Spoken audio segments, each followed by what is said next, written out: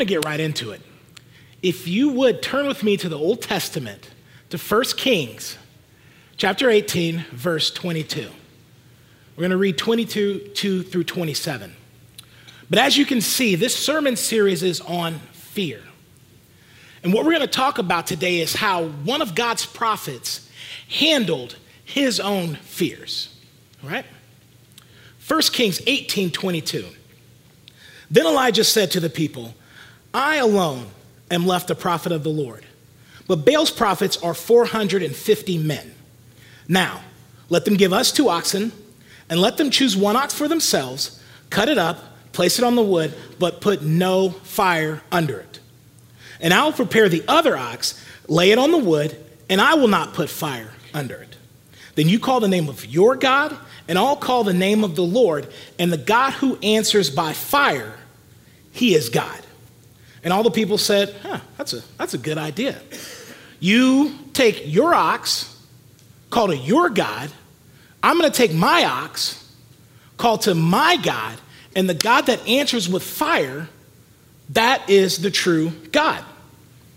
So, verse 26, they, the prophets of Baal, took the ox which was given to them. They prepared it, called on the name of Baal from morning until noon, saying, Oh, Baal, answer us. I'm assuming that's how they said it. I don't know how. Oh, Baal, answer us. But there was no voice. No one answered. And they leaped about the altar that they made. And it came about noon, Elijah mocked them, saying, Call out with a loud voice, for he's a god. Either he's occupied or gone aside or on a journey, or perhaps he's asleep and he needs to be awakened. Now, Elijah is bold. He's confident in this. There's 450 to his 1. But he knew the threat wasn't real. Baal held no power. They might as well have been praying to the genie from Aladdin, right? Does that genie have a name, or is he just called Genie? Genie. They might as well have been doing that, right? Because there's nothing there. Nothing was going to come. Nothing was going to happen. He was bold. He was confident. He was assertive in this case. The threat to Elijah wasn't real at all. Verse 29. When midday had passed, they had raved until the time of the evening sacrifice, but there was no voice, no one answered, no one paid attention. So follow this, from morning until evening, they were running around. The Bible says they were cutting themselves, they were yelling, they were screaming all day long. Nothing happened at all, period. Now I got a question. Does anybody do any of those like wilderness survival things? I'm talking about like normal camping. I'm talking about like going out in the woods with like limited supplies and like living off the land. Has anybody done any of that? Anybody here? Okay, no one. All right, perfect. Well, I don't do that either. So if you find me in the woods without supplies or anything else, something is extremely wrong. Call someone, get somebody out, search and rescue, etc. But my wife and I like to watch some of those survival shows in the comfort of our own homes, on our couch, everything else. And we always debate on what we would do in those situations, right? Well, I would do this, or I would have killed this animal, or I would have ran with this, all this crazy stuff that I would never do. But inevitably, there's one show that we watch that people get 2 survival items. They'll bring either machete, a fire starter, a pot, rope, something like that. Well, I always get upset and I yell. I was like, oh, they're going to lose the challenge because if they don't bring a fire starter, some guy says, well, I have primitive fire skills and I've got a bow drill, and you see him there for 2 days trying to start a fire. Nothing happens. He's just going after it and everything else. And the issue is, even with a fire starter, some people can't find dry enough wood to start a fire.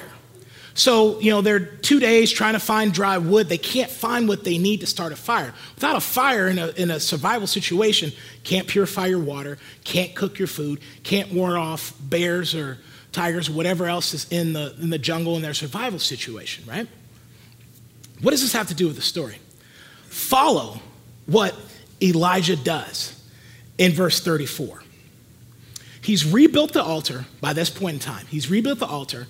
Baal's prophets nothing's happened at all. Rebuilt the altar, put stones around the altar, and dug a trench around his sacrifice.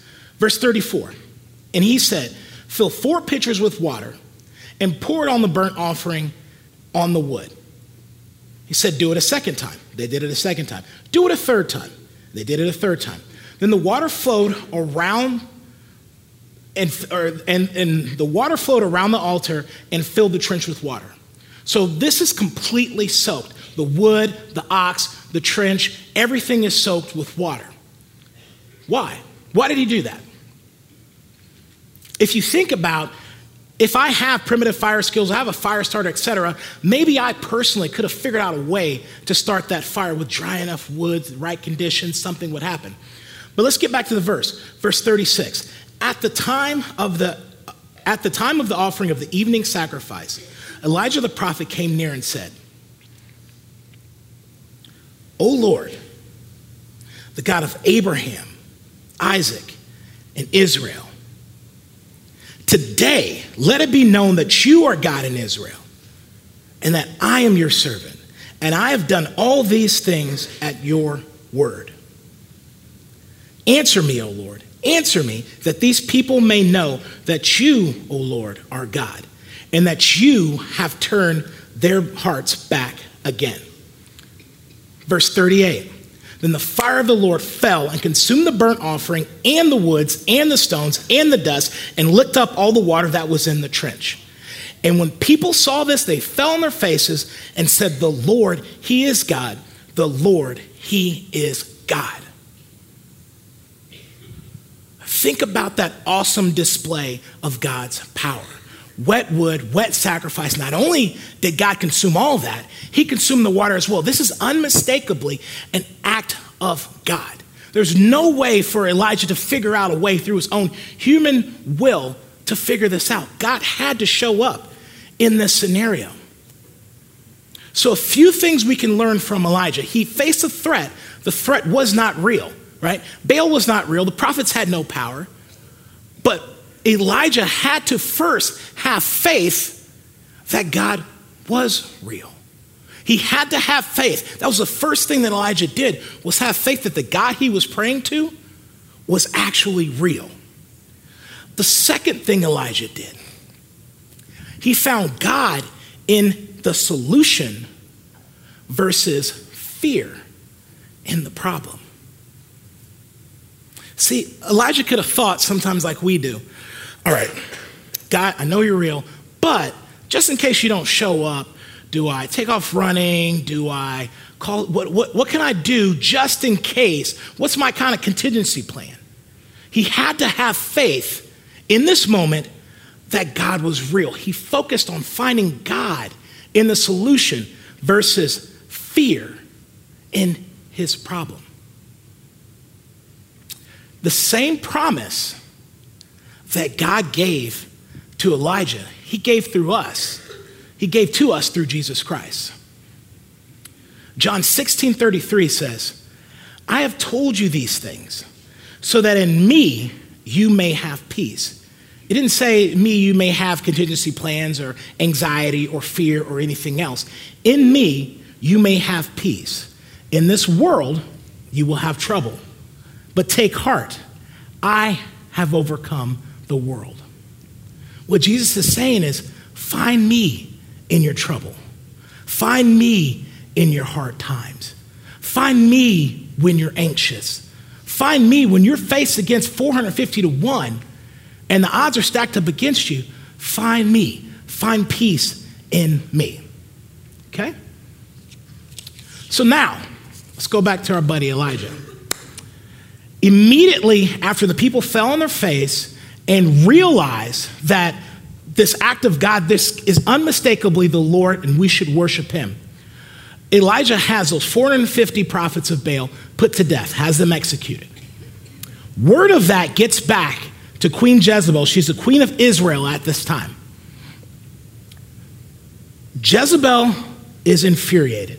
She is upset that this guy, this person, had the audacity to do this in her kingdom. So she sends a message to Elijah and says, Elijah, so help me, by this time tomorrow, you are going to meet the same fate of those 450 prophets. In other words, Elijah, I'm coming for you. I'm going to kill you. Okay? Now, Elijah's already seen this 450 to 1. He's already done these great things. He's already saw God show up. Let's look at what Elijah does in the very next chapter. 1 Kings 19, 3 through 4.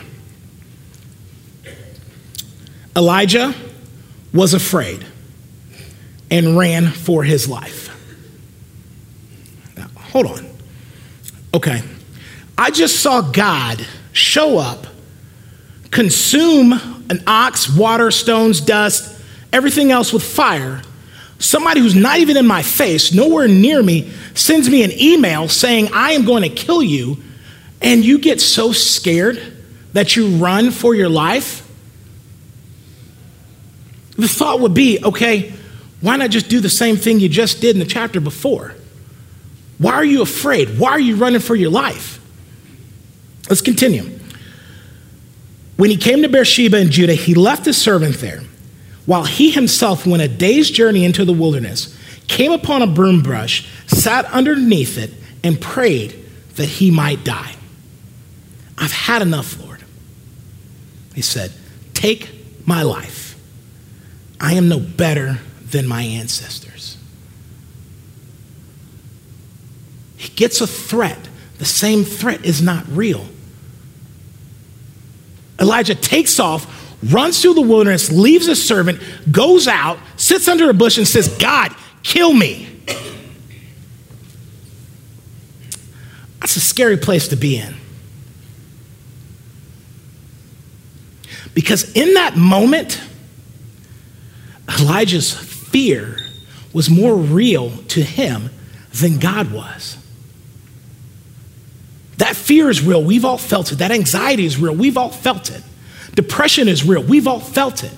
We've all been alone in the desert. We've all been in a place where we feel like, I don't know what else to do.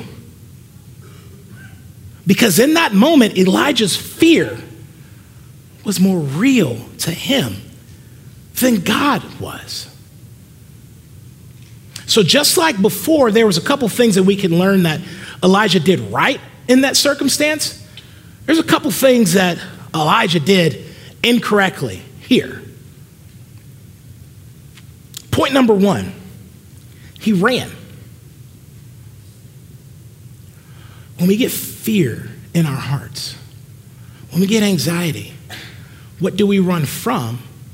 Or more importantly, what do we run to? I'm a little bit nervous. I'm a little bit anxious. Let me grab a drink to kind of calm my nerves down. Or let me pop a couple pills to kind of relax things a little bit, take the edge off. Or let me go out and find that person that makes me feel right in that certain way. Let me run to all these different things that I could run to instead of running towards God and trying to find that solution in him. So first thing Elijah did incorrectly was he ran. He panicked. He ran. Point number two, isolation. He intentionally left his servant and walked off by himself into the desert. Now, sometimes we get a little bit nervous and afraid and we build a wall, right? We built this protection. Maybe he was saying, I want to protect you, servant, just in case, Jezebel kills me, I don't want you to die too, so just get away from me. He builds this wall of isolation. But what if his servant would have said, Elijah, come on, man. You know what we just saw God do? He can do this again. He can show up for us. Elijah may have been getting rid of someone to help him, to support him, to be that person to help him get to where he needed to be. But he couldn't do that if he was away from him, right? He isolated himself. He didn't have support. He didn't have help. He didn't have someone there to encourage him in this troubling time. Third thing Elijah did, he quit. He gave up. Maybe he was tired of living right. Maybe he was saying, I'm tired of being an example. I'm tired of all these people, turning away from you and worshiping stone and wood and brass and everything else. You are real. And I keep telling them this, but they keep going back. I'm tired of this. I'm tired of doing your work and then having this woman come and tell me she's going to kill me. That's not fair, God. I'm done. I'm tired. Take my life. Just be done with it. Do we sometimes, that fear gets so intense, we get so down, we get so depressed, and we just, God, I'm done. I'm done. I'm done living for you. I'm done doing this. I'm done. I quit. Because at this point in time, my depression, my fear, my anxiety is more real to me than you are. Again, that's a scary place to be in. It'd be easy for me to say, you know what? Elijah just should have prayed. He could have solved that. He could have just prayed the fear away. Fear not, just pray. It could be easy for me to end this sermon and say, anytime you get scared, just pray. That's it. Let's be clear. Prayer does work. God can show up in that instant, take your fear, anxiety, everything away. But what do you do when your fear is more real to you than God is? What do you do? How do you react? What steps do you take? How do you react when your fear is more real to you than God is? I've got a story about me. I have 3 daughters, 3 beautiful daughters. They all look beautiful like their mother. Fortunately, none of them look like me, which is an awesome thing. My youngest is 18 months. We took her to the doctor. Well, actually, we were at a softball game, my middle daughter's softball game, and my mother-in-law says, hey, it looks like your baby has chickenpox. My mother-in-law is an ER nurse, but I said, no way she has chickenpox. She had the vaccine. You don't know what you're talking about. You're an ER nurse, but I know what I'm talking about. She didn't have chickenpox. So we take the baby to the doctor. Doctor says, she has chickenpox. Okay. Baby has chickenpox. Take the baby home. About a week later, we realize this is unlike any chickenpox. I've had chickenpox. My wife had chickenpox. This is unlike any chickenpox we'd ever seen. Take the baby back to the doctor. Now, I've known this doctor for almost 12 years. Takes a look at the baby and says, yeah, this isn't chickenpox, right? Puts the baby down, walks out of the room. Well, that was weird. Comes back in the room, he has a book now. Now, I don't know if everybody's been to the doctor. Has a doctor ever walked into your room with a book trying to look through things? He opens up the book and literally starts kind of guessing at what she may or may not have, asking us all these questions, puts the book down, goes out, gets another doctor. Other doctor comes in as a dermatologist. Dermatologist looks at the baby. This isn't chickenpox. Okay, we've established that. What is this? Dermatologist looks at the baby. I don't know what this is. Puts the baby down. Call another doctor. Now we have a pediatric dermatologist specialist come in, looks at the baby. She starts guessing again. Nobody knows what my baby has. Now, that fear is real to me, right? Psychologists refer to this as ANTs, automatic negative thoughts. My mind instantly started thinking, okay, my baby is gonna die now. We all have this incurable disease. We're all gonna die. All these things are gonna go wrong immediately. That's where my mind went. I'm nervous, I'm scared, I'm afraid. I did not once think, you know what, Charles, just relax, just pray. I didn't once think that God loves this baby more than I ever could. God has a strategic purpose for this baby's life. And the fact that I am concerned or fearful about a human being that I didn't create, that I can't love as much as you can, and I'm trying to fix something that you are in control of, and I'm nervous and I'm afraid and I'm scared, I'm thinking all these negative things, all these negative outcomes, prayer wasn't the first thing in my mind, because at that moment, my fear, my anxiety was more real to me than my faith in God was. So for me to just say, hey, you know what? Pray. Sometimes our minds don't immediately go there. Now, even me thinking about praying to God, when I'm telling you this story, I got a little bit calmer when I said, he loves this baby more than I do. Like, I naturally just thinking about God, how much he loves my child, calmed me down. I wish I could have done that in that case, but I didn't. I panicked. I freaked out. I got scared. We all do that.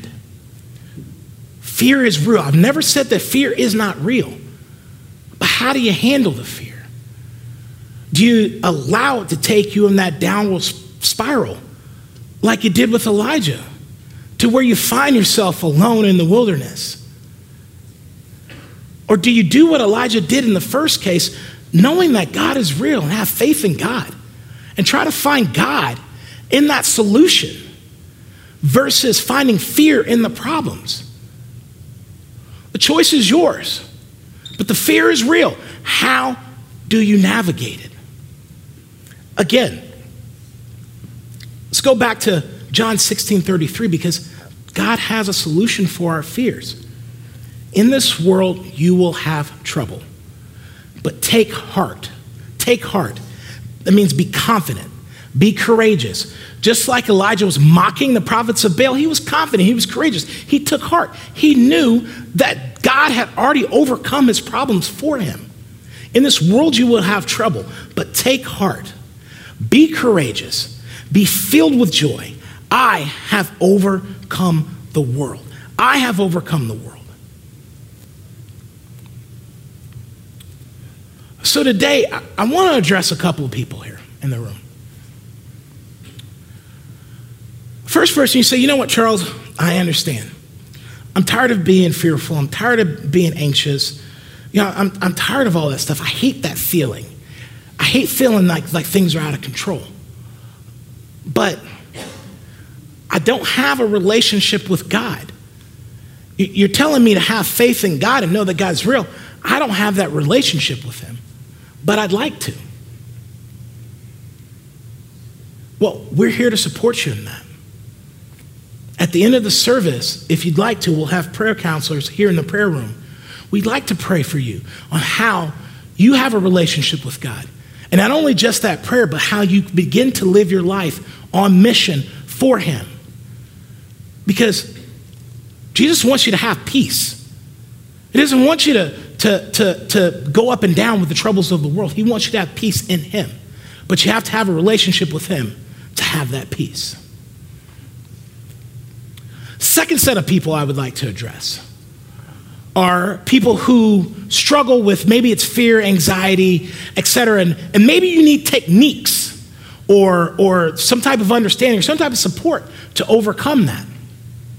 We have Christian counselors that we can set you up with that can do something as simple as giving you breathing techniques to calm yourself down, or giving you different passages to help you out.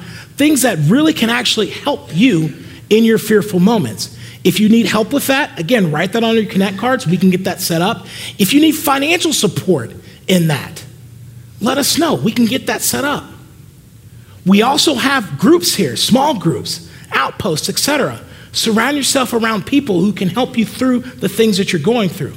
Unlike Elijah, who isolated himself and that fear became worse and worse, you've got godly Christian people here who can help you out. We're here to support you. You're not alone. Third group of people that I'd like to address are people who simply need to pray. They need to pray. They have that relationship with God, but when fear comes, a troubling situation comes, they focus on that problem instead of finding God in that solution. That prayer that came from Elijah, he didn't run around, he didn't cut himself, he didn't do any things that the prophets of Baal did. He prayed a simple prayer to God, and God showed up for him. He showed up for him in his moment of need. God loves you the exact same as he loves Elijah, and he is here for you. The question is, will you allow him to be more real to you than your fears are? All right. Let's pray.